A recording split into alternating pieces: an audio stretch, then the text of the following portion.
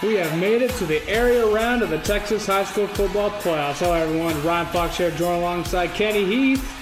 And welcome to the Central Texas Football Podcast, Episode 14, the area round edition. And Kenny, how you doing today? I'm doing good, man. The games have shrunk a little bit. We don't have as many this week, but the quality is there. And, man, you look at some of these regions, they're starting to round out, and there's some great games this week. Yeah, absolutely. And to your point, yeah, we covered a little over 40 games last week, and now we're down to 19. A lot of Central Texas teams going out last week, but again, a lot of them played each other in the first round as well. So we're only down to 19 matchups here from all the districts, all the teams from the districts that we've covered throughout the year. And before we dive into those, we will start, as we always do, with our Matt Stepp question of the week. And the question was, give us 2 games you would pay your own money to watch in the Super Centex region and why. And Matt Stepp's first answer was, quote, Belton and Brenham is my first one. This is a game of 2 legacy programs in the area right down the road in Bryan. I think it'll be a close game and very competitive. And then the second game is the game that consists of Waco Connolly. They'll be taking on Hampshire Fannett later this week. He said he's super intrigued by this game. No one in 4A Division II has a trio like Connolly has, but can the supporting cast do enough to hold up their end against a really battle-tested Hampshire Fannett bunch? And that three-headed monster that Matt Stepp mentioned, we've been talking about him all year, Jelani McDonald, Kobe Black, and that man Kiefer Sibley. They might have the best trio in the entire state, pound for pound, Kenny. Yeah, and I think early in our preview, we were like, okay, Conley always have the studs. Now, can they make that into a playoff run?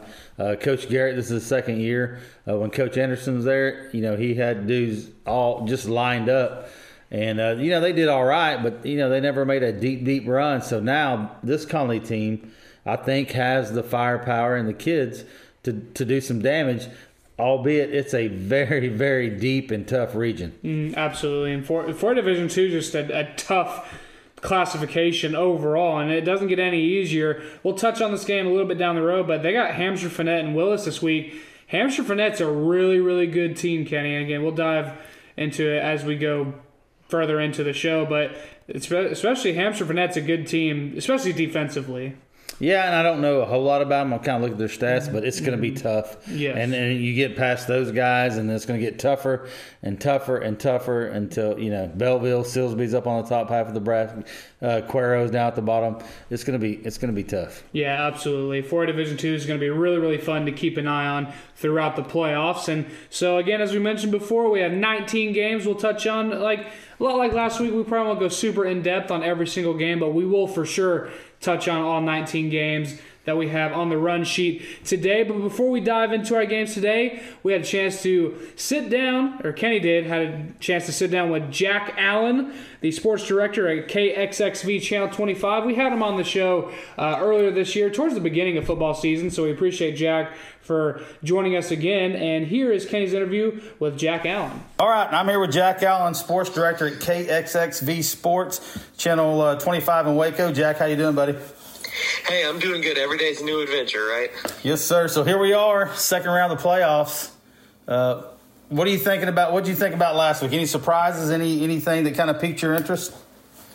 It's weird because the first week of the playoffs, after a great regular season, always feels like a bit of a dud because you get a lot of those 1 versus 4 matchups. There's a lot of blowouts that are kind of scheduled, and so it almost feels like you take a step back in the first round because there's so much that goes according to plan. But then every now and then you have those weird results that kind of, like you said, pique your interest. One of them for me was Riesel. It's the second straight year that they had to win their last game on week 11 just to make the playoffs as the 4th seed in their district. And then the second straight year that they go in the first round and they win as the 4th seed in their district. That's a team that knows how to play well when it matters, that kind of gets hot at the right time. And Coach Crow over there in Riesel, he always does a good job just finding a way to make it happen. And so it wouldn't surprise me if they got another win this week. So that was a team that really stood out to me.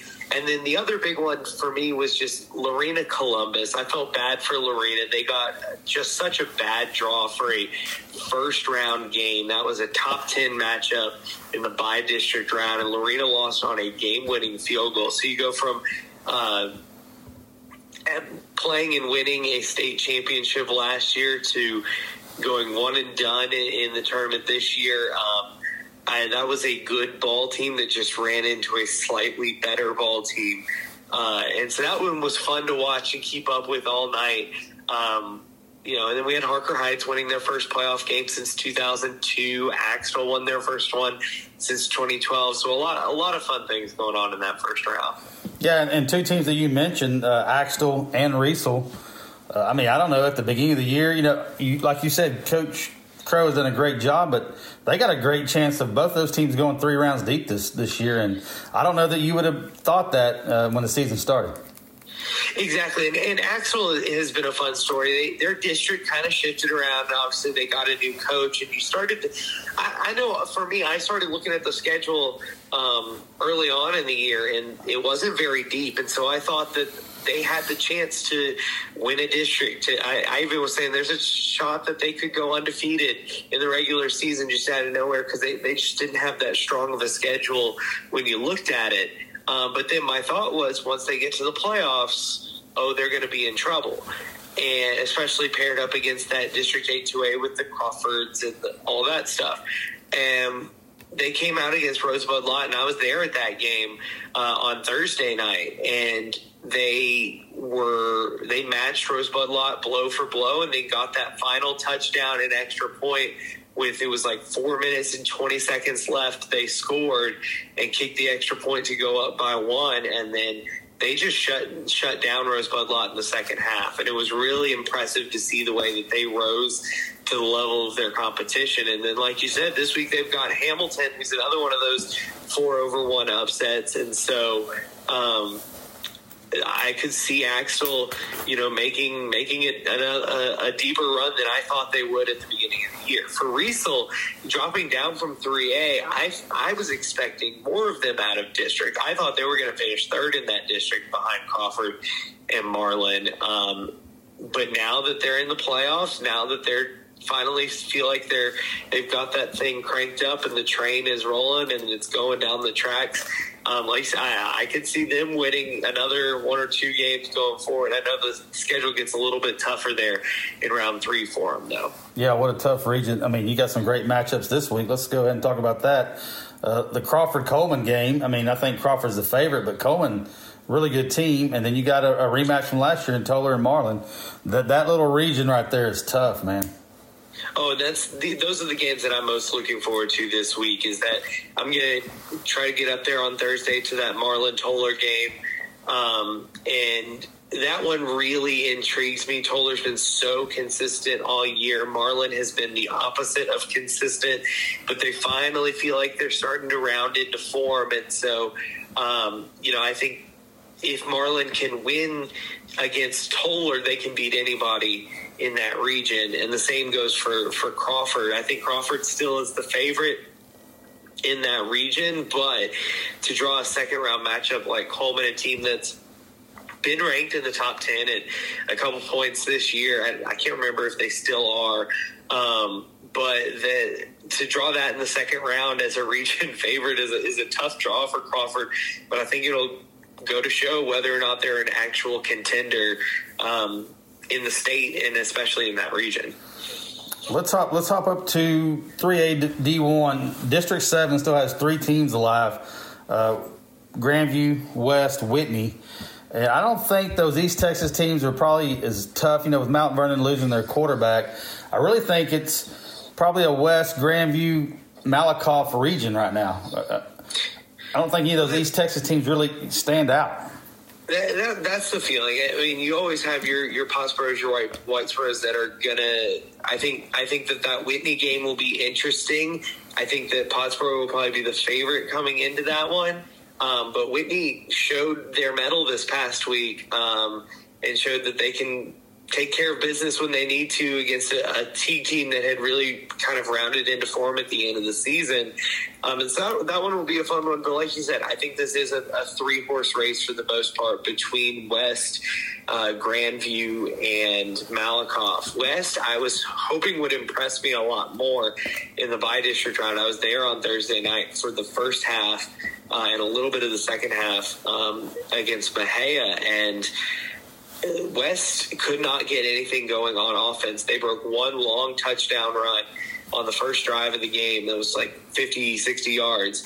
And then after that, they could not move the ball for anything. In the second half, they benefited from a poor punt and scored on like a 20-yard drive, and then kind of finally put the nail in the coffin late. But against the Bahia team that had really struggled at points throughout the year, I thought West would come out and dominate a lot more than they did. And so I had them as my favorite coming in. Now I really think it's anyone's race. Malakoff has impressed me a lot.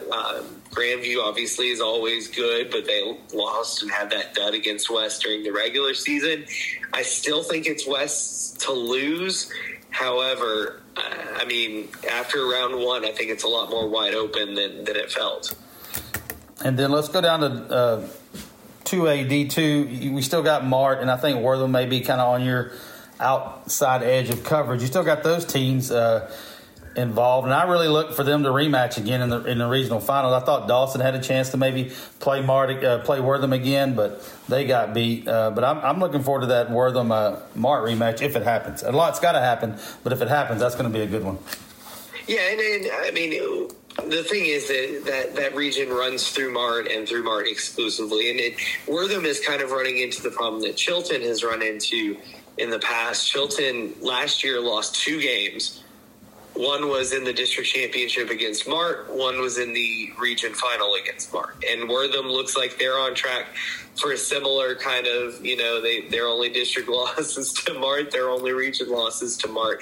And so Mart is, I think, head and shoulders above everybody else in their region. I think they're going to cruise until the state semis.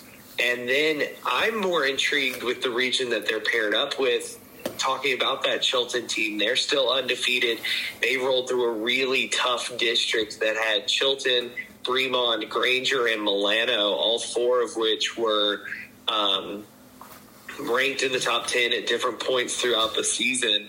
And then in that region, you also have Burton and Falls City, who are also really good teams. Yes. And so that's a region that is a knockout, drag-out one. And I want to see if Chilton really is the real deal. They should be comfortably favorites this week, but then it gets a lot tougher in that third round for them. And they're a team that I think if there's going to be someone that challenges Mart between now and a state championship, it's going to be either Chilton or Burton out of that region 4. And so to see who from that region emerges and whether they can take on the Titans that are Mart, like that's the thing in 2A Division 2 that really stands out to me right now. Yeah, and we've heard rumblings that this is one of the better Mart teams that's been around since, in a while. So I think you're exactly right. I think it's theirs to lose. And let's go up. So like you said, Harker Heights, first playoff win since 2012 or 2002. Is that 2002? 2002. Yeah. So you got them versus Roy City, and the bigger schools you got Belton and Bryan, and then unfortunately for University, they run into Fort Bend Marshall, who is a buzzsaw right now. Yeah, and that's Kent Lasser and that crew. They're going to go try to shock the world, but I think for the first time in a while, they're going to be heavy underdogs. Fort Bend Marshall is maybe the best team in 5A Division 2 across the whole state. Certainly in their region, they're the favorites, and so it's going to be interesting to see whether University can at least make that a game. That's what I just want to see them be competitive and not have it be 21-0 early in the first quarter. But Ken Lasser and them, they've got momentum, they've got energy, and so they're going to try to go shock the state. So I'm excited to see just how that plays out. Belton is a team that intrigued me. It's another game that I was at on Friday night when it was miserable and cold and windy and gross, and Belton couldn't do much, and I think the conditions played a lot into that despite playing a not very good Austin Northeast team. And so I'm very intrigued. They play against a Brenham team this week that almost won a district title, went toe-to-toe with Lake Creek. So that's one that's going to be a lot of fun to keep up with. I feel like that's going to be like a 28-30 kind of game. And the question is going to be whether Belton can control the ground game like they did in district play and like they kind of did against University. They're a team that, interestingly enough, Belton has been playing football for 120 years or so. They've only made the third round 3 times. Ooh. And they have never made it past the third round. So this is a team that's chasing a lot of history if they can get a big win this week. Okay, real quick, let's jump down to 4A. You got China Spring versus Kaufman, which that's going to be a bit of a challenge for them. They play tougher teams. But, man, if you look at Conley and that region they're in with Cuero, Belleville, Silsbee, and they've got a tough game against Hampshire Fannett. That's going to be a tough task for them to get to the regional finals. For sure. And I will say, Cuero showed that they're beatable this week. And they were down 7-0 to Salado, who was the 4 seed out of Connolly's district, up until I think Cuero scored with like 4.5 minutes left in the fourth quarter and then won it in overtime. And so if you're Connolly, you're sitting there going, okay, this is not as straightforward as a lot of people would have thought. But like you said, there's so many other teams in there, too, that you have to get through just to get to that point. And so I think that Connolly has the playmakers, and we talked about this a bit earlier this year, before the La Vega game. It's like Connolly has the athletes. Do they have the stuff in the trenches to make it happen? And I think that side of the ball has really developed to make them a contender. As of China Spring is just so good. And offensively, they're a team that you'll blink and they put up 21 points on you.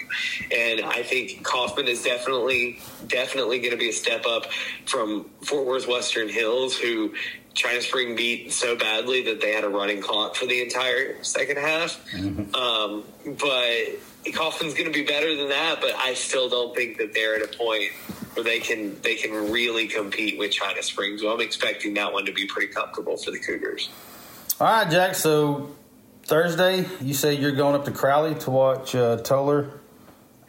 Well, I'm going to try to we try to cover as many games as we can for our shows and stuff. So I'm going to try to catch the first quarter of the Whitney game over in Mesquite and then drive all the way across the MW to Crowley and catch the second half of that Marlin game and talk to Coach Torres afterwards.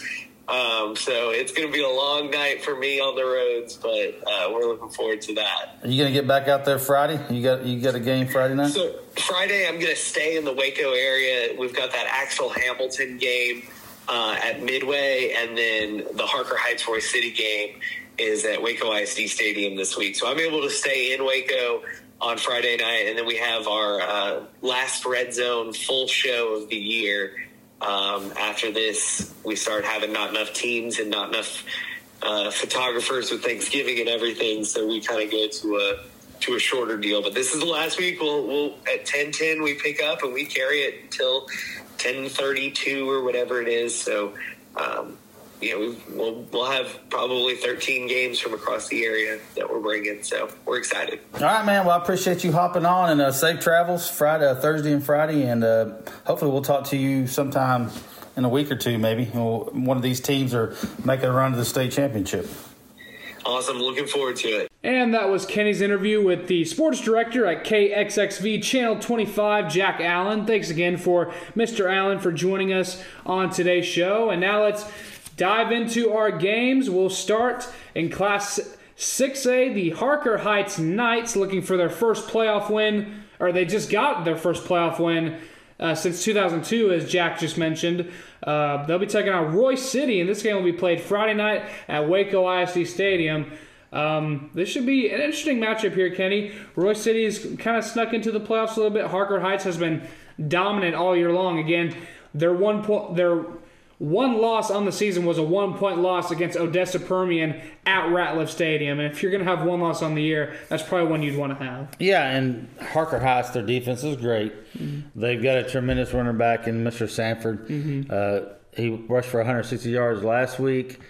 I got Harker Heights, man, rolling on, and they're gonna face a team down south somewhere. I agree. And when you look at this path that they're on, winning that district really, really helped. They had that key district matchup against Temple a few weeks back, and they won, securing the number 1 seed in the district championship for them. And they have a really nice path. They can make a little run here to make it to the region finals. It'll be really, really interesting to see how far the Knights go. But I'm with you. I'll take the Knights by a comfortable margin here against Royce City. And then our next game, one of the games that Matt Stepp touched on at the top of the show, we have Belton taking on Brenham. This game will be played Friday night at Merrill Green Stadium in Bryan, Texas. And the intrigue behind this matchup, Kenny, is that these teams have already played each other this year. Yeah, and they have, and I hate to always look ahead, but it's not going to get easier because you got Austin LBJ more than likely after this one. And I like Belton. I think they're going to roll. I think what coach over there, he's doing a great job. And, I'm going to go with Belton. Yeah, I'm going to take Belton in a close one too. But, again, you're not. I know you're not supposed to compare scores, but back in week 2 when these two teams played each other in Brenham won 42-7. But when you look back at that game, Belton was missing 4 or 5 key starters on both sides of the ball. And that game went into almost a 3-hour rain delay in Brenham as well. So there was a lot of contributing factors into that game, and that just Belton fell flat. But Belton right now is a much different team than they were all the way back in week 2. And I think it's hard to beat a good team twice. I'm with you. I think it'll be a tight game. I think it'll be a lot more competitive than the first go around. But I'll take Belton to get revenge here and move on to round 3. Then our next game, staying in Class 5A Division II, we have the University Trojans taking on the number 1 ranked Fort Bend Marshall Buffaloes. This stadium will be played at Buffalo Stadium in Giddings. So, interesting matchup here. University last week, 34-21 winners over Austin McCallum, securing the Trojans' first by-district championship in 13 years. And I was at that game, calling that game over on Star 104.9 for the Trojans. That was a really, really fun game, and Trojans showed a lot of resiliency that game, Kenny. They fell down 14-0 early at the end of the first quarter. Austin McCallum led, and then I don't know what happened in that little interval between the first and second quarters, but that light bulb just flicked right on. Yeah, they came back and scored 21 unanswered. Yeah, 21 unanswered. And then they took the 7-point lead into halftime. And in the second half, they pretty much were on cruise control for the most part. They made a couple mistakes, but they were able to force a couple key turnovers. Like they had 2 interceptions both on their own side of the field. McCallum had driven the ball into Trojan territory, and the Trojan secondary was able to come up with a couple huge interceptions, which kind of sealed the game there. Especially the last play of the game as the time expired, Najee Drake's got an interception as well, his second of the game. So it was a great job, especially by that Trojan defense. From the second through fourth quarters, they only gave up 1 touchdown. So they really stepped it up there, and it was a really, really nice performance for the Trojans. Well, when I look at this bracket and I look at the seeding, and this is why it's so important, because if you're Waco University, if you're the 2nd seed, you got Lake Creek this week. If you're the 1st seed, you got Brenham, but you're the 3rd seed, and you got a buzzsaw in Fort Bend Marshall. And, man, it's just so crucial.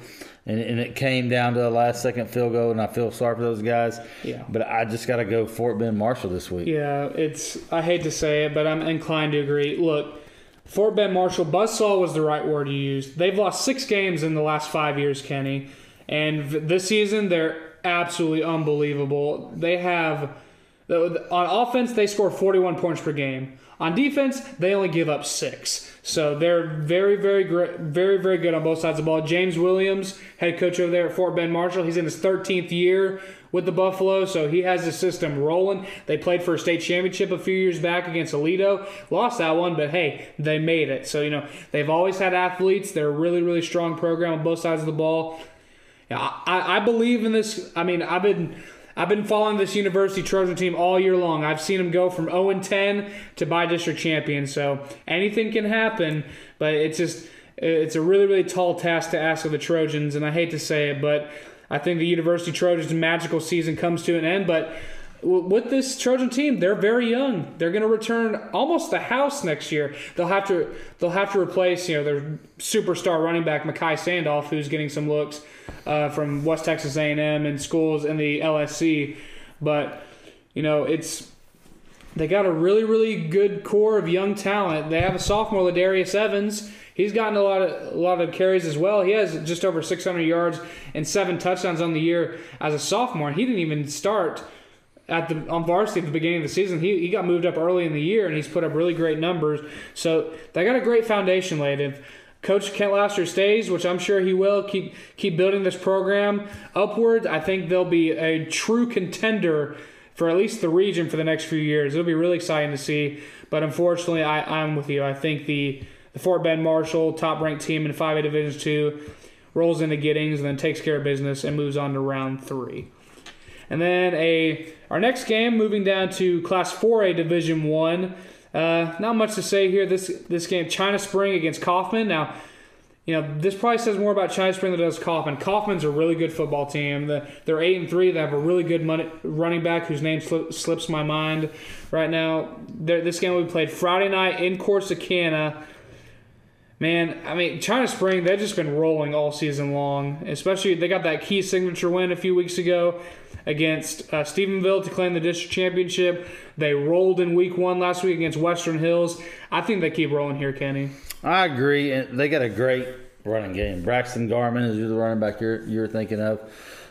Yes. But when you look at the schedules and you combine, Kaufman hasn't been tested like China Spring has, and China Spring, in my mind, is they're the favorite to win that state championship, and you just can't you cannot until they get beat. I'm not going to vote against them. I think China Spring is going to take this one. I agree as well. And so now let's move down or staying in Class 4A. This game being played at San Angelo on Friday night. Glen Rose taking on Fort Stockton. What do you see in this game, Kenny? Well, I don't know much about Fort Stockton, but I do know about Glen Rose, and I think Hudson White is the cream of the crop in 4A D2, and he's just a stud. And we talked about last week, Coach Ryan Ebner at Grandview was like, you cannot scheme for that kid because he's just such a great football player. And, I think Glen Rose, they'll take care of business. I agree as well. And now our next game, this game will be played in Willis on Friday night. The Connolly Cadets, this is also one of the games that Matt Stepp mentioned at the top of the show. Connolly taking on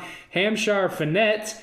Again, this game will be played Friday night in Willis. And Connolly, we talked about it before. They had that 3-headed monster in Jelani McDonald, Kiefer Sibley, and Kobe Black. And then you look at their body of work. They've won some really big football games. They beat La Vega, and even you look at the 2 games they lost. They're 9-2. Their 2 losses are to China Spring, no shame there, and then to another ranked team, Brownwood, in 4A Division I, a whole classification above them. So they're battle tested. They're unbelievably athletic, and you got to think they weren't healthy for most of the year. They lost Jelani McDonald, their quarterback, for a couple weeks.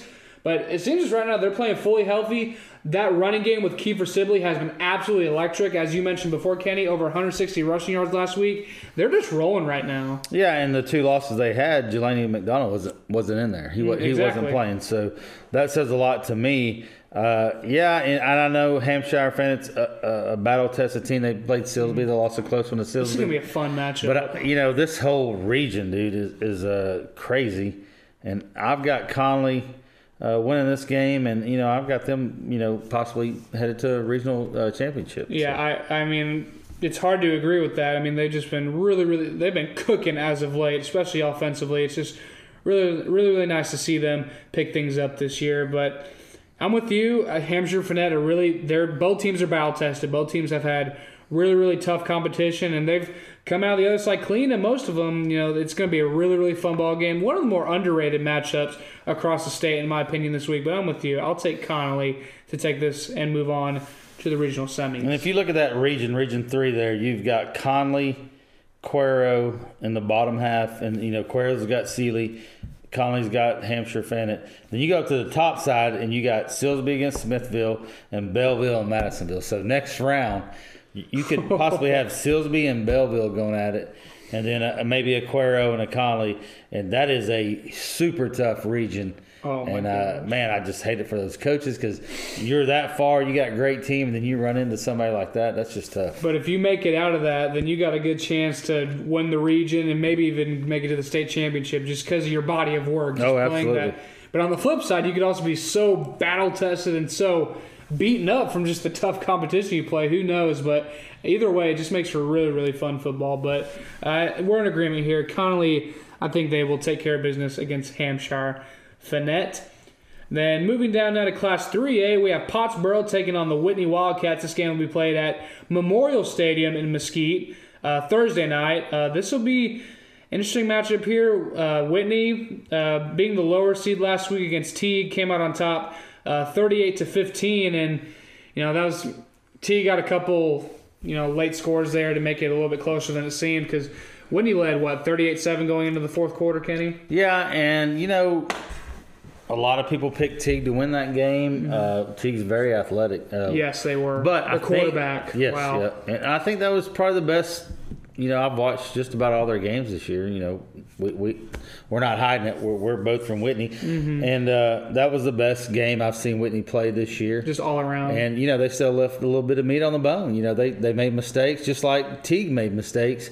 I saw a lot. I mean, if you're into reading the forums and the chats and stuff, and the excuse for Teague was, hey, these guys are young. Well, Whitney's pretty young, too. Yeah. I mean, the quarterback's a sophomore. Yeah, sophomore, and they got juniors and sophomores at receivers. The one senior they have at running back, and he's the backup, and because their starter is hurt, and he may be back this week. I don't know for sure yet. That would be huge if they're waiting on that. Wilson comes back. So, and last year, this District 7 third place team ran into I think it's District 5. They're Mount Vernon, and Mount Vernon was a buzzsaw last year, and they they're just probably should have beat Brock and should have been playing in a state championship game. I agree. This Pottsboro team, in my mind, is nowhere near what Mount Vernon was this year, and I think this is a very winnable game for Whitney if they play the game they can play, and you can say that about a lot of games, but. I think Whitney definitely can do it, and I'm going to pick the upset here. I think Whitney's going to take this one. Yeah, I'm going with the homer pick as well. I think Whitney takes it in a close one, but they have to play their best game of the year in order to do so. Pottsboro I'm with you. I don't think they're at the same level that last year's Mount Vernon team was, as opposed to being absolutely dominant. But you look, Pottsboro, they won their district. They won every game they're supposed to. They've been really, really good this year. Oh, absolutely, yeah. We're not taking anything away from Pottsboro because tremendous football team. Yeah. They run kind of a spread offense, and they like to run the ball. One thing that probably hadn't talked about this year is Whitney has a very opportunistic defense. They've got several turnovers. They've returned a few interceptions for touchdowns, and they've scored some points on turnovers. And like last week, I thought it was going to be a special teams type play, and that's really what got Whitney going. That Jared Anderson punt return down inside the 20 late in the first quarter. That's what got the scoring going for Whitney. And I think you're probably going to look for something like that this week, maybe a defensive score or interception to get them back down in there on the other side of the field, or a special teams play that's going to kind of get Whitney going. Yeah, I agree. It's going to be a really, really fun matchup. The thing for Whitney, if they want to have a chance at this game, they got to jump on them early. They got to, impose their will early, especially if Tristan Wilson, that senior running back, if he's back this week from that collarbone, that'll be huge because it'll help establish a run game that, they've still been able to run the football with Demarion Johnson, but still having that 1-2 punch because Johnson's more of a power back. He's the short little guy. He can get the tough yards. Yeah. But, Tristan Wilson's that change of pace guy. He's very, very fast. He can make it to the edge and hit the sideline.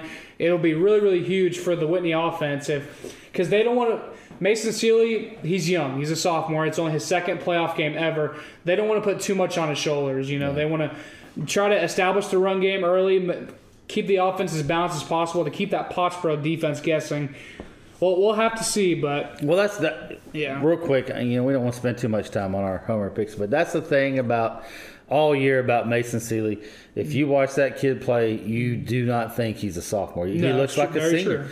Nothing gets to him. I mean, they do that tempo offense, and he doesn't look like he lets the last play. If it's a bad play, he doesn't let it. If he overthrows or a bad throw or whatever, he just lets it go, and it's on to the next play. And that tempo offense, that's what you got to do. You cannot dwell on the past. You got to go. And the way Seeley commands the offense, it would make you think that Coach Haynes has been here since Seeley was in 6th grade. I mean, he knows it like the back of his own hand. And he's able to make audibles at the line of scrimmage as a sophomore, and they trust him with that as well. He's very, very smart. But he's young. We'll just have to see how he does. But it'll be a really, really fun matchup. And I'll get to see this one. This is only the second time I'm getting to see Whitney play this year. Since they play Thursday night, University, the game I broadcast will be Friday night, so I'll get to see it. I'm really excited for this one. Good. That's great. So we'll stay in Class 3A Division 1 now. Mineola taking on – actually, no, before we do that, you sat down with the head coach of the Whitney Wildcats, we did, yeah. Coach David Haynes Jr., and we'll have that for you right now. All right. I'm here with Coach David Haynes Jr., athletic director, head football coach for the Whitney Wildcats. Coach, how you doing? I'm doing well. How are you doing today? We're doing good, man. Hey, before we start on, last week, this week, your season, first year at Whitney, and we had talked about it just a while ago. So a handful of times over this year, I've just cold texted coaches and said, hey, would you come on the podcast? Like 3 or 4 times, they have mixed me up with the recruiter and just start sending me info going, hey, this guy's great. This guy, you need to come watch him. So that had me thinking, so how much work do y'all do behind the scenes to try to get some of these kids seen? And I know at Whitney, you got 2 seniors and your long snapper, Mr. Dublin. And then you got a big left tackle that both, Kenyon Massinger, that both camped a lot over the summer. And some of them were, they were MVPs of these camps and probably not getting the looks that you think they would. And then you got your son, Trey, who was highly decorated his sophomore year. And then you got a kicker that's probably going to be, in there. So how hard is it to get people to come look at these guys when you're a small 3A school? Man, I really believe if you're a football player, they'll come find you. I was fortunate enough. I played Division I football at SMU, and I came from a 2A high school. So, I mean, like I said, if you can play, they'll come find you.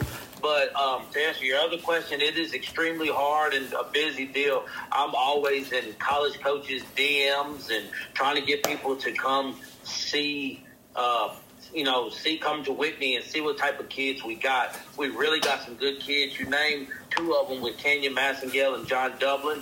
They're both great kids, high-character kids, and their grades are off the chart. And then our junior class is very strong. We have my son, David Hayes III. You got Jared Anderson. You got Marcus Wilson. Just another good group of kids. And then that 2025 class, our kicker, he does a great job. He can kick the heck out of it with Carson Griffin. So we got kids all throughout this program, and just hopefully we can win enough games to get them over here. Great answer. I appreciate you answering that. Okay, so let's start now. First year at Whitney, we talked to you earlier in the year, just about, I forgot who we had, but so you ended the season at 7-3. Fortunately, you had more highs and lows, but it was kind of one of those football seasons. And going into the first round of the playoffs, not a whole lot of people were picking Whitney, but y'all came out, and I think you surprised a lot of people. What was what was the team like going in? Were they ready to prove everybody wrong, or was it just another game and backs against the wall and let's go take care of business? I've said this before to a lot of people, and I'm going to continue to say it. The games that we've lost this year, I felt that they were our fault. And so we work on ourselves. We really do. We focus on, taking care of the ball and running great routes in practice and catching and all that. And then the same thing on the defensive side. We focus on ourselves as far as tackling and lining up correctly. So I feel that if we can do those and not have self-inflicted wounds, that we'll be a good team. And it showed up on Friday night. I thought that was our best game of the year, and we're still not even close to peaking. So going into that T game, and, I don't know if you pay attention to the forums and the chats and all this stuff, but a lot of people were like, well, Teague's a really young team. And then after Whitney won, they were saying, well, Teague's really young. But, Whitney's they're pretty young too. You got a lot of sophomores and a lot of juniors out there touching the ball. Yes, sir. I still think we're very young. Some of these kids, this will be their 12th game. So we got some experience like that. But we've got a sophomore quarterback this is his first year starting, and he's done a great job. We got junior receivers. We got junior linebackers. We got sophomore linebackers. Like, we're extremely young. We got some seniors that are talented, but I think we're young. And then our JV and freshmen, and then our 8th grade class that's coming up. Man, we got pieces to put together some really good football in the next several years. All right, so this Thursday in Mesquite, you got Pottsboro. Coach Poe up there, he does a great job. They're not too far off of a state championship game appearance. What do you know about Coach Poe and his guys? I think that they do a great job up there. Those kids, man, they're strong and they're physical, and that's something that our kids got to match. We got to match their physicality, and they don't beat themselves. They do not beat themselves, and they played a tough schedule, and they've won, doing that tough schedule. So we just got to make sure that we come out and we answer their questions. We understand, not the question, but I understand we can answer, whatever they do. But they're going to be a hard team to beat, but we just got to go out there and match it. All right, Coach. Well, we appreciate you hopping on. Good luck Thursday night. I hope everybody gets through that game safe and healthy. And hopefully we get to talk to you in a week or two. Yes, sir. Sounds great. And that was Kenny's interview with the head coach of the Whitney Wildcats, Coach David Haynes Jr. Thanks again to Coach Haynes for joining us on today's show. And now let's move on to stay in Class 3 Division 1 rather. Mineola taking on the Grandview Zebras. This game will also be played in Mesquite, but it'll be played at Hamby Stadium this week. This is a really, really fun matchup here. Mineola just squeaking into the playoffs, but they have one of the best all-around players in Class 3 and Dawson Pendergraft. Yeah, and he's their do-it-all. He'll line up at quarterback, at running back, wide receiver. He plays defense. He's just an all-around stud. He's committed to Baylor. Mm-hmm. So, he's a phenomenal athlete, a great football player. Mm-hmm. But Grandview has got their own guy in Kaysen English. They have several guys. Yes, and Kaysen may not be as heralded, as talked about as Pendergrass, but he is a tremendous football player. Mm-hmm. He'll line up at quarterback, wide receiver, running back. He plays defense. Coach Ebner, thinks he's a shutdown corner, and he thinks his freshman, the Allen kid, is a shutdown corner. I just, if Mineola is going to sit there and just try to run the ball against Grandview, I think Grandview shuts them down, and maybe not shut them down, but I think Grandview scores, 2 or 3 scores more. And I like Grandview in this one. I agree. I'm going to take Grandview by 14 in this one. And still staying in Class 3 Division 1, Orangefield taking on the Cameron Yeomen. This game will be played at Iowa Colony Stadium, just near Alvin, down there in the Houston area. Cameron Yo, they've been, I don't want to say strange is probably the right word, but they've had like a little bit of an up and down season. They've had a lot happen, in the program, but still they've overcome a lot of stuff. I think their signature win, what really got them going, was back in district when they beat Lorena. Yeah, and we talked about it last week. They kind of crapped the bed against Franklin. It's probably still in the back of their minds that they didn't play as well as they thought they should. They had a pretty good win first week of the playoffs, and I think they're rolling. I got them going on the next round here. And Orangefield's a really, really good team too. You got to keep that in mind here. But Cameron Yo, they're back. Rick Rhodes leading the Yeomen there. They're 8-3 overall, and they kind of. I was kind of interested by that score with Yoakum, 39-28, only 11-point win over Yoakum. That's a Yoakum team. The thing with Yoakum, they started off a little bit slow during the year, but they kind of picked it up towards the end to get into the playoffs. So they're a really competitive team. I think they're very young over there as well. But Cameron, man, they're still really, really good, 8-3 overall for a reason. But this Orangefield team, they're 9-2. They went undefeated in district, and it wasn't the most competitive district in the world, but they beat some teams with some recent playoff pedigree like East Chambers and Buna, Anahuac, Kirbyville as well, and that, they're 9-2 for a reason. You are what your record says you are, so it'll be interesting matchup here. But who'd you say you took in this one?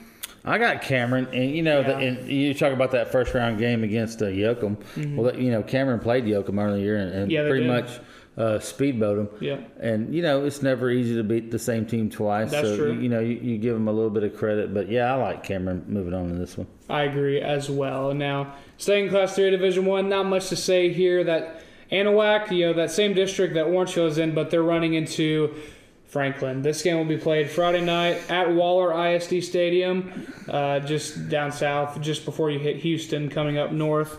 I think Franklin rolls here. Yeah, Anahuac, they had a good win earlier in the year against East Chambers, and yes, they're a pretty good ball club, but I think Franklin rolls.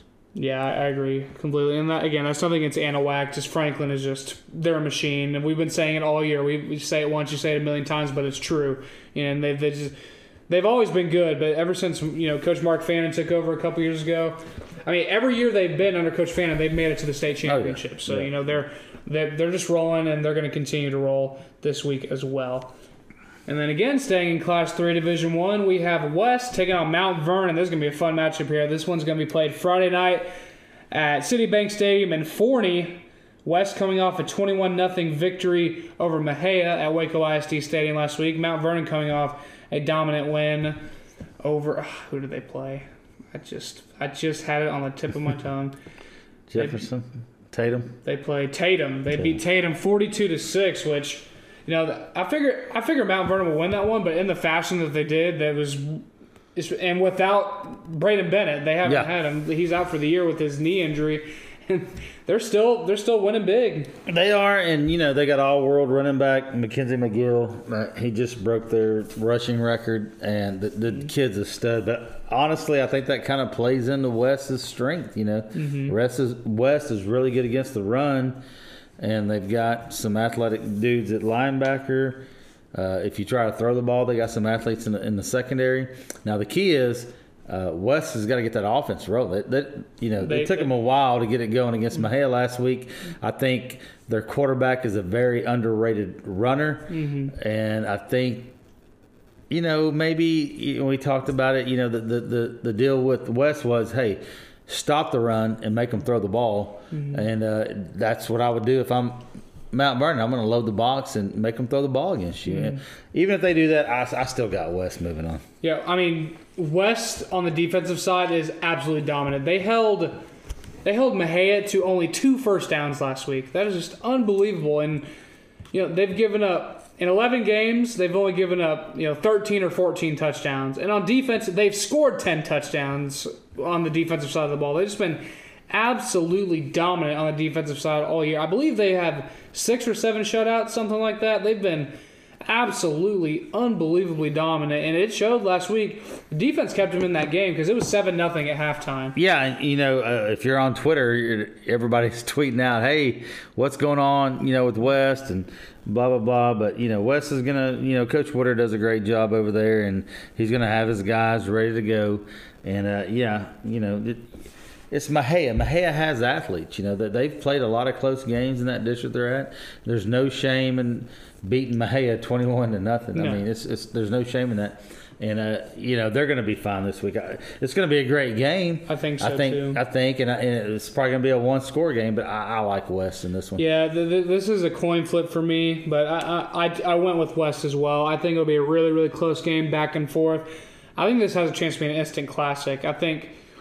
Both teams are going to want to run the ball. And I think their game plans defensively is going to be exactly like you said. Try to take the run away from both sides and try to make them force the ball. And, it's going to be a really interesting clash because especially when you look at Mount Vernon, when they lost Braden Bennett, they pretty much had to run the ball a lot more often than they're particularly used to. And they've had no problem with that. They've still been able to be really, really effective on offense with running the ball with Mackenzie McGill. So it'll be interesting clash here, but I'll take West as well. Now moving down to Class 3 Division 2, Rogers taking on Taft. This game will be playing at Schertz Clemens Field down there that's in the Houston area, isn't it? San Antonio. San Antonio area. So, yes, that will be played Friday night in Schertz. Rogers, I don't know much about Taft, but Rogers, they've been really, really good. They started off really hot, then kind of fell off a little bit. But, they entered the playoffs, 7-3, got a huge win last week, shutout win in surprise fashion as well, over Van Vleck, 22-0, and that was played last Thursday night. I mean, their defense, they hadn't really shown that they could really, really be that dominant, like that. They'd only had one shutout on the entire year prior to that, and they'd opened the playoffs with a shutout, so I think their defense is peaking at the right time. Yeah, and Coach Roten over there, he does, we're going to say it every time we talk about him. He does a great job. What surprises me out of that region is Lexington got beat last week, and that was, by surprising. Brazos, yeah, we had Coach Mole on last week, and I kind of felt bad that we might have jinxed him. Sorry, Coach Mole. We really wanted to hear about your team. But Rogers, yeah, man, we kind of thought that they could get in here and make a run or two, play 2 or 3 rounds deep, and I think they're going to survive and move on to the next round. I agree completely. So now let's move down to Class 2A. Tolar taking on Marlin. And before we dive into this game, Kenny had a chance to sit down with the head coach of the Tolar Rattlers, Coach Jeremy Mullins, and we'll have that for you right now. Okay, I'm here with Coach Jeremy Mullins, head football coach, athletic director at Tolar Rattler High School. Coach, how you doing today? I'm good. Thanks for having us on. Hey, Coach, thank you for hopping on. I know you're busy this time of year. It's a good place to be. It's a good type of busy. You're getting ready for a rematch with Marlin, who knocked y'all out of the playoffs last year. What's your guys' mindset going in knowing they got that chip on their shoulder going into this week? Yeah, I think you always remember certainly the last game of the year and how that ends, that kind of deal. So there's no question that's probably on our mind. We've done a great job this year, though, and our guys have been mature and really focusing on those things that we can control and getting a little bit better every week and playing our best football right here at the right time. And so I think they've done a good job this week of looking at what we need to work on as far as what Marlin does, but at the same time sharpening our own sword and being ready to go for tomorrow night. Well, Coach, let me go back. Hey, congrats on a great season. Last year y'all had a great season. You're just building on that momentum. You've got your running back is something else, Mr. Brown. What is that like? I've seen his highlights, and the dude's just a bulldozer. And does that kind of spark the team? Is he kind of like, does that make everybody else want to go out there and, sacrifice? That's a good question, Kenny. I don't guess I've thought about it like that, but I think we try to hang our hat on playing fast and playing physical, and he's certainly both of those. He runs the ball very physically. He's tough to tackle, and he's not slow at the same time. And so I think, his style of play certainly ignites probably a little energy and passion from those around him. And let's talk about your defense. You've got some guys that are tackling machines, and Mr. Blessing, Mr. Owens. You got a guy with 18 tackles for losses in Wilman. How is that defense? And looking at your district, you don't give up a whole lot of points. What does that defense mean to this team? If you can play good defense, you got a chance in any game. I think that's always holds true. You and I visited, it seems like a few weeks ago, probably before the Combe game, and I think I probably sound just the same as I did then. But we know that if we can run the ball and play really sound and tough defense, that you got a chance to be in any game, and our defense has done that. They line up good. They play sound. They understand their role and how they fit and all the kind of different calls we make, and then they run to the football really well. And I think that's probably the best group we've had since I've been here at just doing those things, of understanding their job and then flying to the football. Coach, before we talk about this week's game, let me ask you this: being in the region that you're in and starting the season, what? You've got some second round games they're nuts. Coleman and Crawford, you and Marlin, and then you got some guys like Axtell and Riesel that kind of are maybe doing a little better than people expected. But man, knowing when you start the season and you've got kind of a gauntlet of a region to get through, what's your mindset? Hey, let's just stay healthy for the playoffs, or what are you thinking? Yeah, you're staying healthy is always my mindset, Kitty. That's the name of the game, and I think those teams that are fortunate to play into December probably catch some good breaks in the health department, no doubt. Yeah, we knew going into the year, looking at how things lined up, that if we were fortunate enough to play to the level we thought we could, that the second round was going to be, a good chance of Marlin or Crawford, and so not a surprise to us that we're here with this matchup. If you want to be the best at some point in time, you're going to have to play somebody that's a high caliber team like Marlin with the athletes that they have, and so that's just part of the game. We'd all like to be handed something in life, but if you want to do something really special, you're going to have to line up and beat a worthy opponent. Well, and as you said, you get Marlin this week, and we talked to Coach Torres earlier in the year, maybe right before the Crawford game, and he felt good about, they had a really tough pre-district schedule. He had some dudes injured. He got them all back. They played Crawford pretty well, and they've kind of been rolling through now, so it looks like Marlin's healthy. They're on a roll, and now y'all get these guys in the second round in a rematch like we said. So what are your thoughts on this Marlin game? They're a good football team. Coach Torres has done a really good job of coming in there last year and getting those guys, to play hard. They're athletic on both sides of the ball. They've got some guys that anytime the ball's in their hand, there's an opportunity for them to score. And then defensively, they run to the ball well, playing good up front on both sides of the ball. It's going to be a challenge. There's no question. I'm excited for our guys, though. I think they've done a great job of preparing from August 1 to this point in time of the year to give themselves an opportunity to go play with and beat a team like Marlin. So it's a challenge, no doubt, but we're certainly excited and looking forward to it. Hey, Coach, we appreciate you hopping on. We know you're really busy this time of year. You're getting prepped for your game. Good luck to you, and hope everybody gets through that game on both sides healthy and safe. And good luck this weekend. Hey, appreciate you, Kenny. Y'all have a good day. And that was Kenny's interview with the head coach of the Tolar Rattlers, Coach Jeremy Mullins. Thanks again to Coach Mullins for joining us on today's show. And now let's take a look at this game, Kenny. Tolar 11-0, Marlin 7-4 on a 5-game winning streak. It's going to be played Thursday night in Crowley at that brand new stadium they have over there. I haven't seen it in person, but I've seen pictures and videos of it. It looks really, really nice. But, this is a playoff rematch from last year, too. And Tolar, with how their season ended last year, they're on a mission right now. Yeah, it's like you said, it's a rematch. And, I don't think Tolar has played an athletic team like Marlin this year. They know what Marlin brings.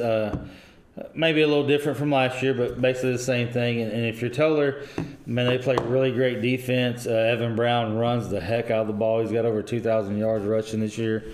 It's just going to be a big old fat smash mouth football game, and I would love to go watch this game up in Crowley. But I think I got Tolar moving on in this one. I agree. Tolar, their defense is – just listen to their scoring outputs over the last 5 weeks. 50, 59, 56, 63, and 61. Oh, and hey, 5 of those 6 games were shutouts as well. So, just unbelievable job on both sides of the ball. Coach Jeremy Mullins has this team rolling, and I'm saying they're on a mission now. I think they're on a beeline for the region championship here. I'll take Tolar in this one as well. Yeah, and if you look at their defense, and we talked to Coach Mullins about it, they've got guys with 18 tackles for losses, 13. That's what the stat I like to look at is because you who can get in the backfield. Yeah, you can't really go by sacks because you play a lot of running teams, but I like looking at who can tackle the ball carrier behind the line of scrimmage, and Tolar does a really good job with that. Yeah, absolutely. And they're so big, they're so physical up front as well, and for a 2A team, they're really, really big and strong. It'll be really, really interesting to see how they match up with the athleticism of Marlin, because Marlin's 7-4 record, it's not indicative of their talent. They started off 0-3, and they won 7 of the last 8 games, and that's because they were injured for a lot of the games as well. So, they've really picked it up as of late. Coach Ruben Torres has his team rolling, 5-game winning streak. Their last Their last loss was a 13-point loss at Crawford. They played Crawford closer than anyone else in district play, or probably for the whole season for that matter. So they're playing really, really good football right now. It'll be a great matchup, but I think Tolar will get the win here and move on. Yeah. And now, moving back up to Class 3 Division 2, Riesel taking on Bangs. This game will be played at Burleson ISD Stadium this week. And before we dive into this one, Kenny had a chance to sit down with the head coach of the Riesel Indians, Coach Tyler Crow. We'll have that for you right now. All right, I'm here with Tyler Crow, head football coach, AD for the Riesel Indians. Coach, how are you doing today? Oh, I'm doing pretty good. Hey, Coach, thanks for hopping on with us. I know this is a busy time of year. It's kind of like deja vu all over again. I heard somebody say one time, a winner-go-home game last year, a winner-go-home game this year. You knocked off the number 1 seed. It's got to be a pretty good feeling. No doubt about it. You know, we're kind of a mirror image of last year. We had to go into the last game of the regular season and win to get in 2 years in a row.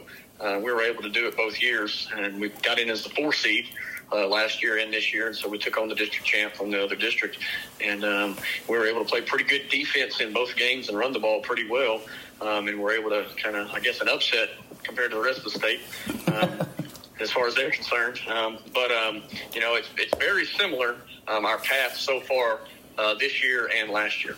Well, I'll tell you what, in last week's episode, we talked to Curtis Quinlan, and we're like, this isn't a normal 4-1 seeded game. You know, I thought Riesel had every chance in the world to knock off Cayuga. I'm not going to lie, I picked Cayuga, but I really thought that, man, if there's a chance for a 1-4 upset, this is the one. And Curtis agreed. So how do you get your guys mentally prepared? Hey, we barely made it in. Now we got to go play somebody else's district champion. Is it just same way every game, or do the kids get hyped up? How does that work?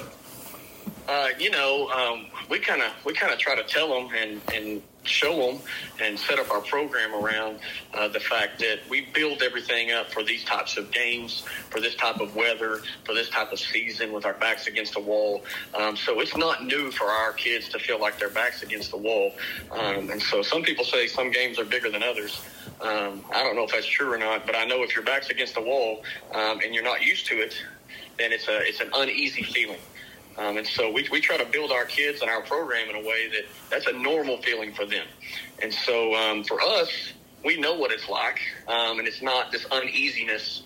We understand the magnitude and the pressure of it, but it's not our first time feeling that. And so I think that helps us and gives us an advantage, especially because by the time you get to the playoffs, everybody's win or go home.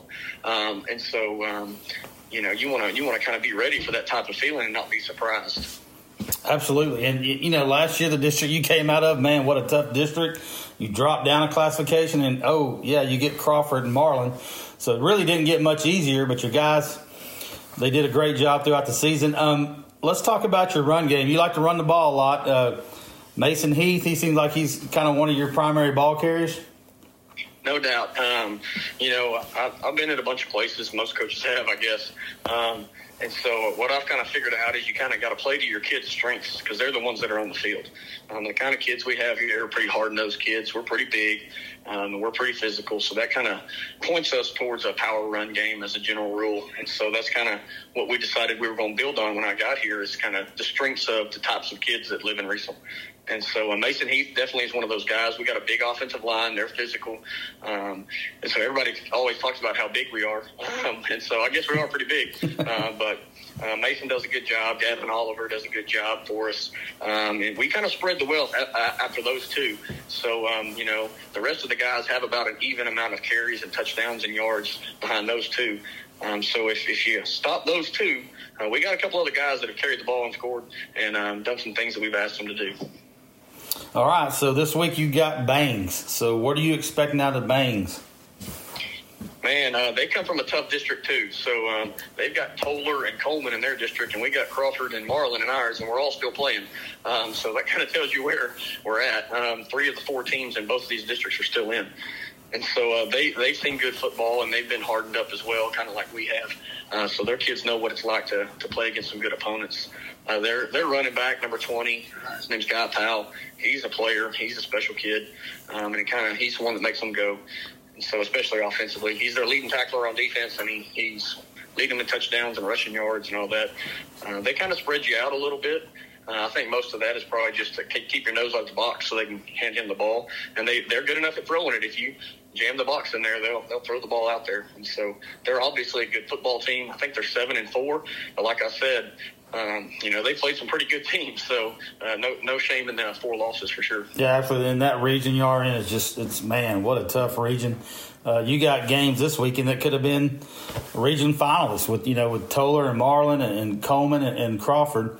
Well, hey, Coach, we wish you all the luck in the world. I hope all your guys get through this game safely and injury-free, and I hope you all get to play next week. We appreciate you hopping on. I appreciate you. Thank you so much. And that was Kenny's interview with the head coach of the Riesel Indians, Coach Tyler Crow. Thanks again to Coach Crow for joining us on today's show. And now, Kenny, let's look at this game. Riesel taking on Bangs. Riesel got a really nice win to open the playoffs last week, 28-7. They won last week over Cayuga, and that surprised a lot of people. Cayuga being the number 1 seed district champion out of their district, and Riesel being the number 4 seed out of their district, just coming out and beating them by 21. And especially on the defensive side of the ball, they played very, very well last week. Yeah, and we talked about it with you and I talked about it. We talked about it with Curtis Quinlan. This wasn't your normal 1 versus 4 seed game because exactly. Although Cayuga did win their district, man, they kind of I'm not going to say struggle, but weren't very impressive there at the end of the day. They beat a winless Itasca team by 2 or 1 or 2. And we knew Riesel, we know what they have in them. Last year they did the same thing. It's a winner-go-home game last year, a winner-go-home game this year, and then they go to the first round. They roll against Cayuga. I like Riesel. The Mason Heath running back is a pretty much a force. And I got them rolling against Bangs, and Bangs comes from a tough district, just like Riesel does. You got we talked about Tolar and Coleman, tough district. But I think Riesel rolls in this one. I think Riesel gets the win as well. And as you mentioned before, the Coleman Blue Cats, they'll be taking on the Crawford Pirates. This game will be played Friday night in Weatherford. How about this for a second-round matchup? This is a hell of a game, man. And I would love to go watch this game. And it's a shame that it's in the first round, but golly, it's going to be a good one. Coleman... they're only I think they lost to Mason, or they stumbled early in the year. Yeah, but, they're 9-2. Their 2 losses are to Lano, one of the top teams in Class 3 Division. The top 3 team, yeah. 31-6, and only a 10-point loss to Tolar. So their body of work, and they've got some really good wins. They beat Mason in the beginning of the year 7-6 in a defensive slugfest, and in district they did a really good job. They beat Hamilton, a team still in the playoffs, 42-7. Yeah. And they beat Bangs, a team that's still in the playoffs, 47-0. So this is a really good Coleman team. But you look at Crawford, they're 11-0, arguably the top team in Class 2A Division I. And especially if they get a signature win here, I think Crawford is just on a beeline straight to AT&T Stadium. And I agree. And although they do have a tough task this week, man, Coleman's going to be. This is a regional final type game, in my opinion. In round 2. In round 2, I think Crawford wins it, and then I can't help but look forward to what may be down the line in a Tolar Crawford game. And we talked about it earlier. And dude, if I can, I'm going. Hopefully that's Waco ISD or maybe Stephenville or Glen Rose, something like that. But man, I'd love to go watch that game. Have our first CTFP road trip. That'd be awesome. That'd be the game to see. We need somebody to sponsor lunch on that one. I'll just reach out to us at ctfppodcast@gmail.com. So, yeah, I'm with you. I think Crawford takes one. It's going to be a heck of a game, man. But I think these teams match up well. Both have really good bodies of work. They have really good teams against really good wins against really good teams.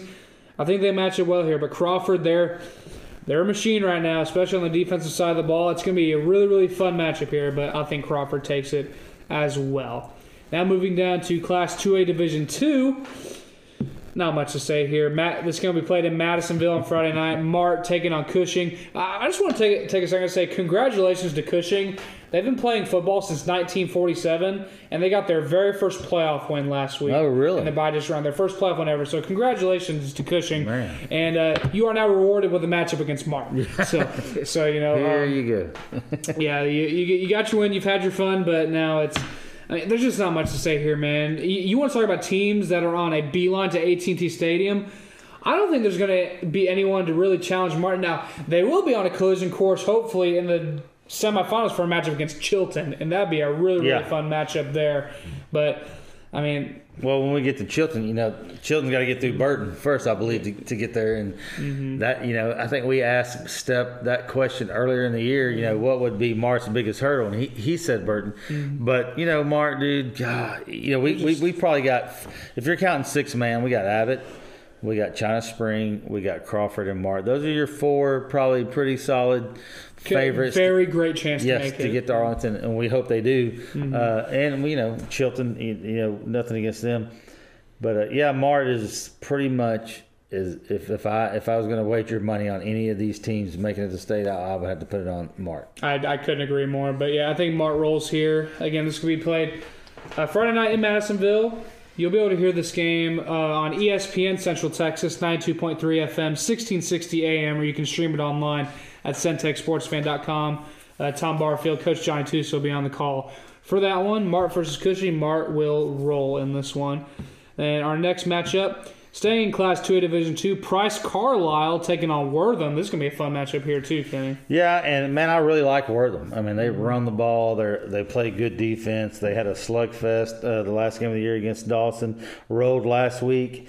And I can see them rematching Mart, in this regional final. And I think that'll be another great game. And hopefully it's not the same day as the Tolar Crawford game. But, yeah, man, I got Wortham winning this one. I actually have Price Carlisle winning this one. Carlisle is 10-1. They played excellent on both sides of the ball, especially on the defensive side of the ball. The Indian, or is that their mascot? Let me check. I don't even know where the hell that's at.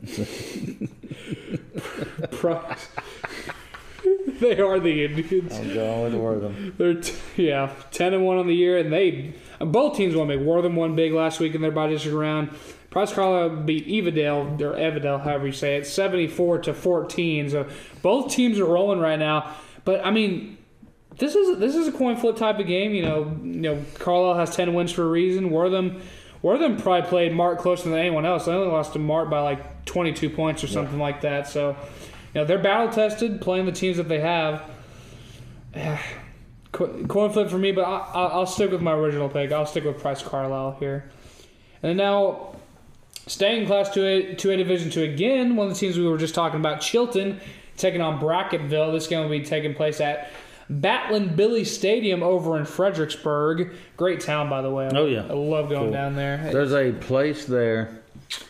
I forgot. I think it's called Hondo's, and it's the greatest people-watching place in the world. So you get there about 10 o'clock at night and just sit on one of them picnic tables and watch the bachelorette parties dance, and who knows what you're going to see there, but it's a great place. And also, I guess, free plug here, but whatever. I think it's worth it. There's this old restaurant out there, like out in the country, outside of Fredericksburg. It's called the Alamo Springs Cafe. Top 3 burger you'll ever eat. The burger and the aren't the onion rings? The onion rings are like their signature things too. So they're. Well, I've been there once. It's so good. So we went to Hondo's or whatever, the place, and then we ate dinner at a restaurant it's called Rake Fellers, but it's underneath the old hospital. It's a German spot. Best. I love schnitzel, and it's the best schnitzel I ever had, man. Golly, it's great stuff. Go to Fredericksburg is what we're saying. But, as for the game itself... Hold on, time out. If you're in Fredericksburg, listen. If you're in Fredericksburg and you need a snack, there is a dips and chip place that you can just go in there, and you don't even have to pay for it. You can go in there and dip and try all the different dips, like in 4 different wings of the store. God. That sounds amazing. Yeah, that's lunch. That's brunch right there. You don't have to pay for it. You just go in there and try all their dips. Crackers, and it's awesome. So, that sounds so good. So do that if you're down there. It's downtown. I guess we'll talk about the game eventually. Yeah, Chilton and Bracketville. I think Chilton rolls here, Kenny. Yeah, man, Chilton's they're pretty good, and I don't see anybody stopping them, and probably until Mart. Yeah, until they get to Mart. And that'll be a really great game if that ends up being the case. It'll be really fun to see, but I think Chilton rolls tonight. Now moving back up to Class 4A, Division I, Stephenville taking on Anna. This game will be played at Midlothian IC Stadium. Great stadium, by the way. Anna, they've been a team that's been really down for a while now, but they've had a really magical year this year. They are 11-0 undefeated, and they've been rather dominant all year long. You look at these scores, 40-0 over Maybank, 49-21 over Paris, and they dominated in their opening round last week. They played Frisco Panther Creek 62-24. They've had a really great year for them, and it's just been really nice to see that as well. But Stephenville, they fell out of the top 10. I think they let a loss beat them twice. They lost in that last second field goal to China Spring in China Spring.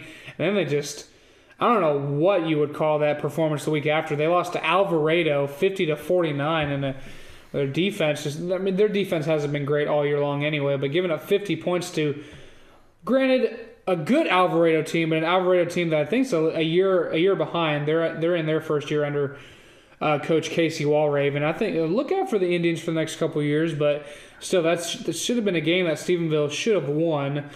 But they picked it up as of late. They're on 2 straight wins, 14-point winners over La Vega to close out the regular season in La Vega as well. And then last week they took care of Fort Worth Dunbar and Burleson 56-20. So 9-2 against 11-0 here, but I think when you look at Stephenville's body of work, I think they played a lot tougher competition. The common opponent between these two was Decatur, and Stephenville beat Decatur 54-32, and then Anna beat Decatur 54-35. So if there's one comparison there between those two teams, it would be that. Yeah, and this Anna team, man, they really hadn't been challenged since week 4. Yep. Close game against Aubrey, close game against Salina, that north of the Frisco area, which they play great football up there with Tioga and Gunner and Pottsboro.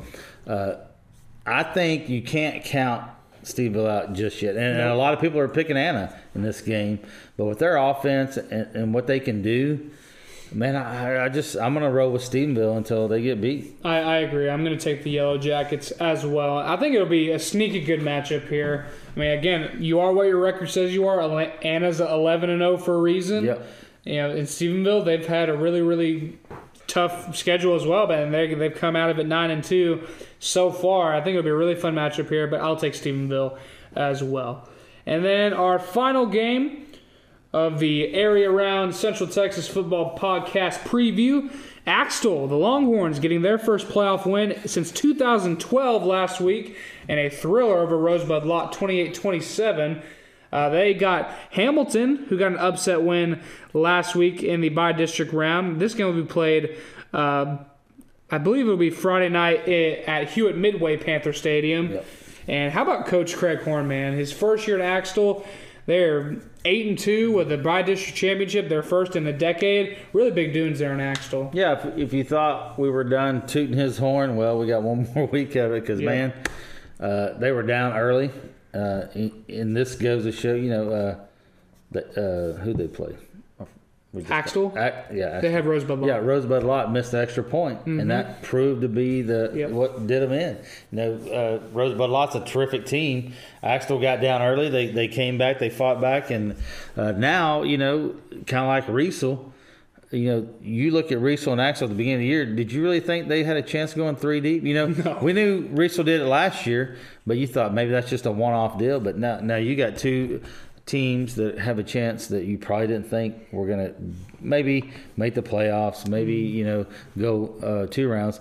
They got a chance to go 3 rounds deep. Now, it's not going to get any easier, for both these teams if they win this week. But I like Axtell. I think Coach Horn, he's going to have, he's involved, I believe. At one time he was on both sides of the ball, offense and defense. I think when he's in Tenaha, he called both sides of the play. He called defense and offense. And I think he's got some coordinators out now there that at Axtell that kind of do some of that for him. Mm-hmm. But he's very involved, and he's a defensive guy, I think, first. And I think he'll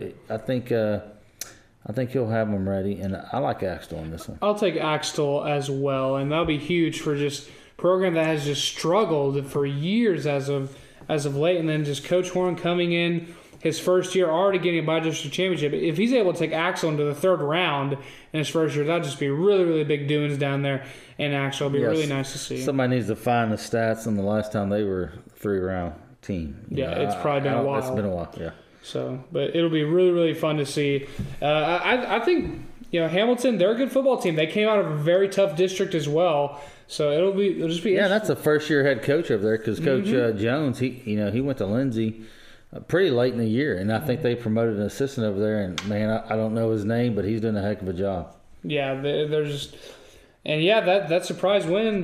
Who they have in the bi-district round? I'll have to check that. They beat Tioga, which is up there in that Chad Rogers Ball Club. Yeah, and he's a former Denison or Sherman coach. He took that job like kind of during the COVID stuff in 2020, and it was kind of like where a lot of these coaches from bigger schools, they were like getting away from all that, the big cities, all that stuff where all the COVID restrictions, and they were going to these little towns in Tioga. And I talked to Craig about it when we kind of talked about the possibility of maybe him playing in the second round. Tioga is one of those towns that's growing. And they, even though they may have turned in 220 kids, they're probably closer to 300 kids now because that area is growing. That's that corridor with Salina and Aubrey all the way up to Pottsboro, Winsboro. Great football up there. Heck of a job by Hamilton for knocking those guys out in the first round. Yeah, and it'll be a really fun matchup here actually against Axtell, but I'll still take the Longhorns to get an area round victory here. And that's going to do it for our area round previews. All the big games from across Central Texas in the area round. Still a lot of great football teams left from the Super Centex region. It'll be really, really fun to see. And then a really, really fun segment we have here. You talked with Coach Mike McEachern, the Pflugerville AD, and to get us a really nice perspective over how some of these playoff games are, prepared and how they're scheduled and how they're, set at all these stadiums and whatnot. Yeah, because I don't know about you, but, man, that always intrigues me. Yeah. It's okay, where are we playing? Who are we playing? What time? What day? And I always, wonder, so does the AD call or does the coach call? And some people know. Some people may be in the know, and that's doesn't interest them, but I always thought it was interesting. And Coach Max was awesome enough to say, yeah, man, I'll talk to you about it. Let's sit down and holler. And Coach Max, my old baseball coach, he's a great dude, great educator. Has been won awards about being a great educator, and now he's the AD at Pflugerville, which he deserves that job, and it's awesome. And we got to talk to him. Yeah. So here's Kenny's interview with the athletic director at Pflugerville ISD, Coach Mike McEachern. Okay, I'm here with Coach Mike McEachern, the athletic director of Pflugerville ISD, former athletic director, head football coach at Huffman Hargrave, former OC baseball coach at Academy, former baseball coach at Whitney, former baseball coach at Godley. So I ran into you at Whitney.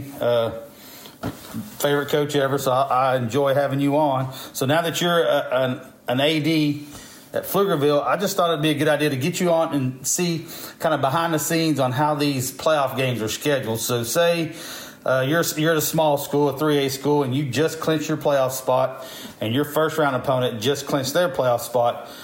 What happens next? Who gets a hold of who? How do y'all decide all that? Well, Kenny, I appreciate it when you started introducing me like that and saying all those places I've been. It sounds like I've been moving around a lot, but I didn't feel like I had throughout that career, but I appreciate it. A lot of things go into playoffs that a lot of people don't recognize. Those are just things that you show up at a stadium, watch the game, and there you go. But once you've clinched, you have to then find a location, a neutral spot, especially for the lower classification schools, and finding a neutral spot that's available and has the workers, especially the deeper you get in the playoffs, to have the workers, stadium workers available. That's sometimes hard to do. We always tell our coaches to plan ahead, don't look ahead. So many coaches are so superstitious that we got this game this week, I'm not going to look into next week. I tell them we don't look into it, but we prepare, and you have to look ahead, or get ahead, I guess you would say, for trying to secure a spot. Also with that, you've got to agree on officials. And then that's, if no one ever wants to use the home officials from each group, so they usually have to go with an outside chapter. So you've got to secure that. You have these online tickets, so you have to get that information out. You have to make sure that you're making contact with the dance, the drill team, the bands, the cheer, and all of that. Charter buses a lot of times start coming into play, and this time of year charter buses are actually hard to find. So there's just so many moving parts and so much. We always give our coaches a playoff checklist that you have to go down and try to get all of that secured. Okay, well, let's look at this scenario. So, Coach, or Team 1, Seed 1, is going to play Seed 4.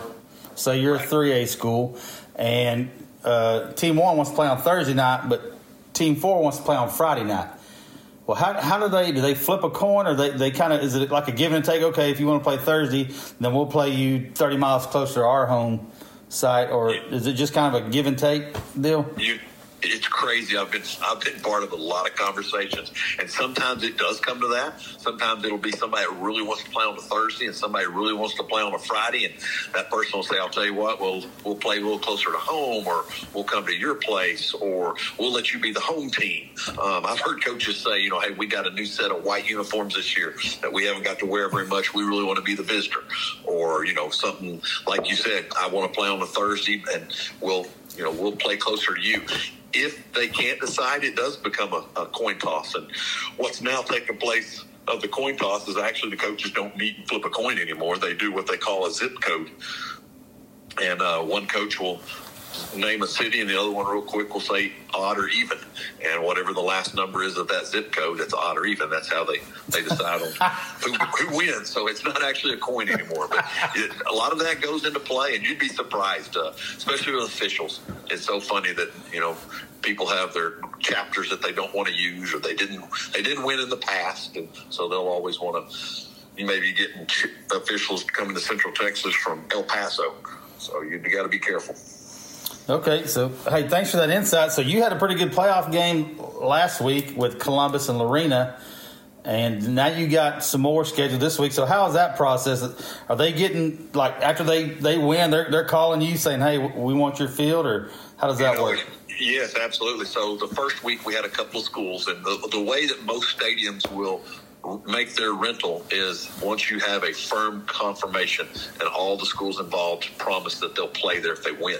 The reason being is you don't want a couple of schools to say they want it, and then at the last minute their opponent doesn't want it. So now your whole stadium staff has been prepared to set up for a game, and then you get the call that you're not having one. We had Columbus and Lorena last week. Great game, came down to the last second field goal by Columbus to advance.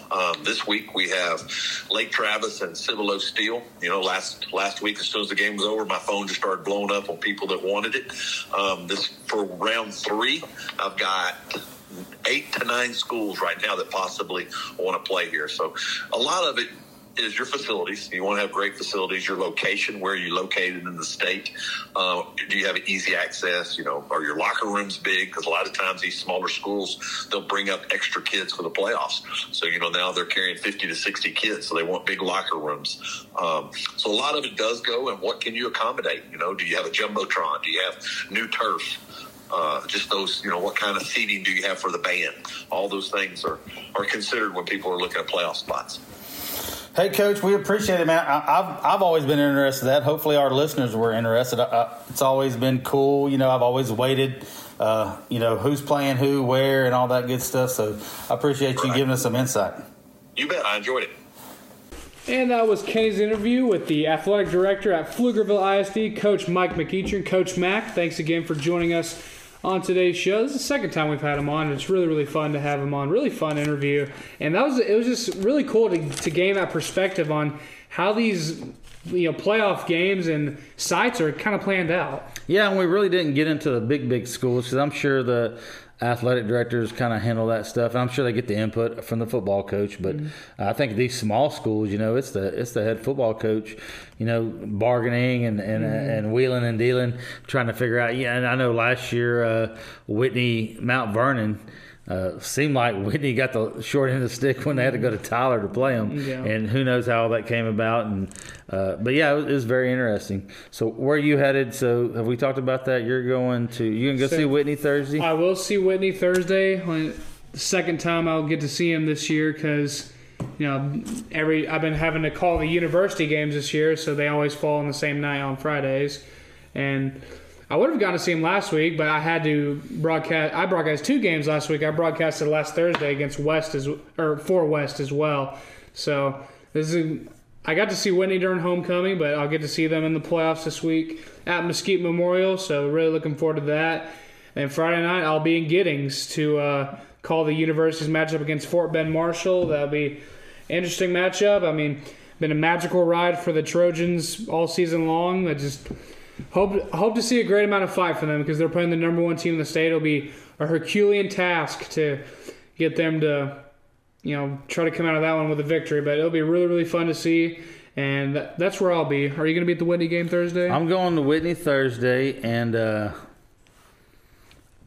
we're going deer hunting Friday. So we're headed to Oklahoma to go deer hunting Friday, and I'll be there until Tuesday. So I'll have NFHS fired up and any other stream. So if you're in Giddings, go ahead and tell Tootsie from Snow's Barbecue Hide for us because she works.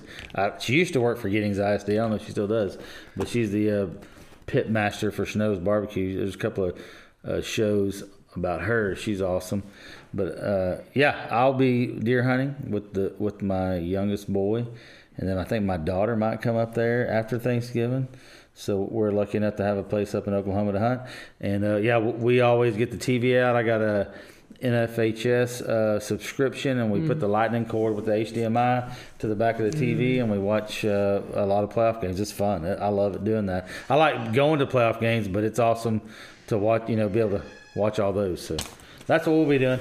It's going to be a fun weekend, it sounds like. I'm glad you get to do that. It'll be awesome. But again, that'll do it for us. Thank you for listening to episode 14 of the Central Texas Football Podcast, covering the area round of the Super Centex region. Covered, again, 19, 20 games we covered this week. It'll be really, really fun to see. And thanks again to our guest for today, Coach Mike McEachern, Pflugerville AD, and the head coach of the Whitney Wildcats, Coach David Haynes Jr., Coach Tyler Crow from Riesel, Coach Jeremy Mullins from Tolar, and then the KXXV Channel 25 Sports Director, Jack Allen. And, of course, always thank you to Matt Stepp for his question of the week. Once again, that'll do it for us. For Kenny Heath, I'm Ryan Fox. Enjoy the area round of the Texas High School football playoffs.